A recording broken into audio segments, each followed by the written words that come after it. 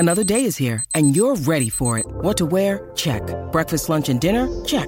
Planning for what's next and how to save for it? That's where Bank of America can help. For your financial to-dos, Bank of America has experts ready to help get you closer to your goals. Get started at one of our local financial centers or 24/7 in our mobile banking app. Find a location near you at bankofamerica.com/talktous. What would you like the power to do? Mobile banking requires downloading the app and is only available for select devices. Message and data rates may apply. Bank of America N.A., member FDIC. Dating with kids, what's the best protocol time before kids meet the family? I'm trying to blend families. Obviously not. Typically, when you first start dating, I would not be introducing your kids to every girl you go out with.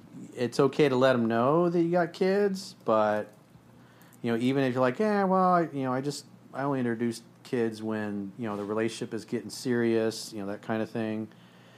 And it really should be when she's head over heels in love and you're actually in a relationship and she's asked you to be her boyfriend, or it's getting close to that point. So he said it's blended, so I assume that means that she's got kids too? Yeah.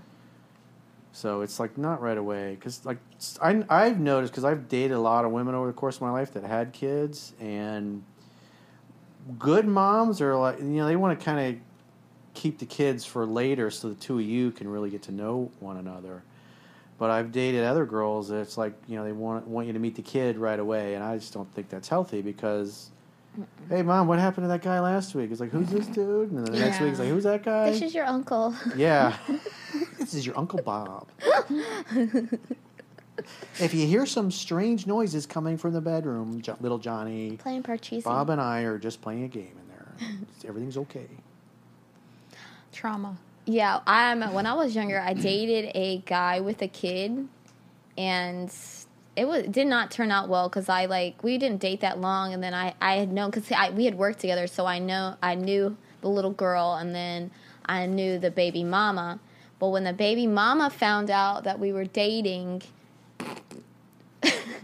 she just freaked out and was like, try to take his daughter away from him, and it was just it just wasn't good that she found that out. So everything, you just need to give it time. Just like Corey was saying that.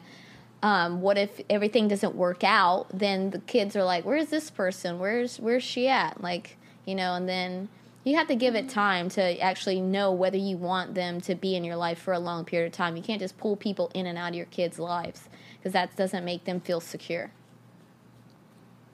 Yeah, I'd make them wait until you get serious, or you're almost going to get serious, because.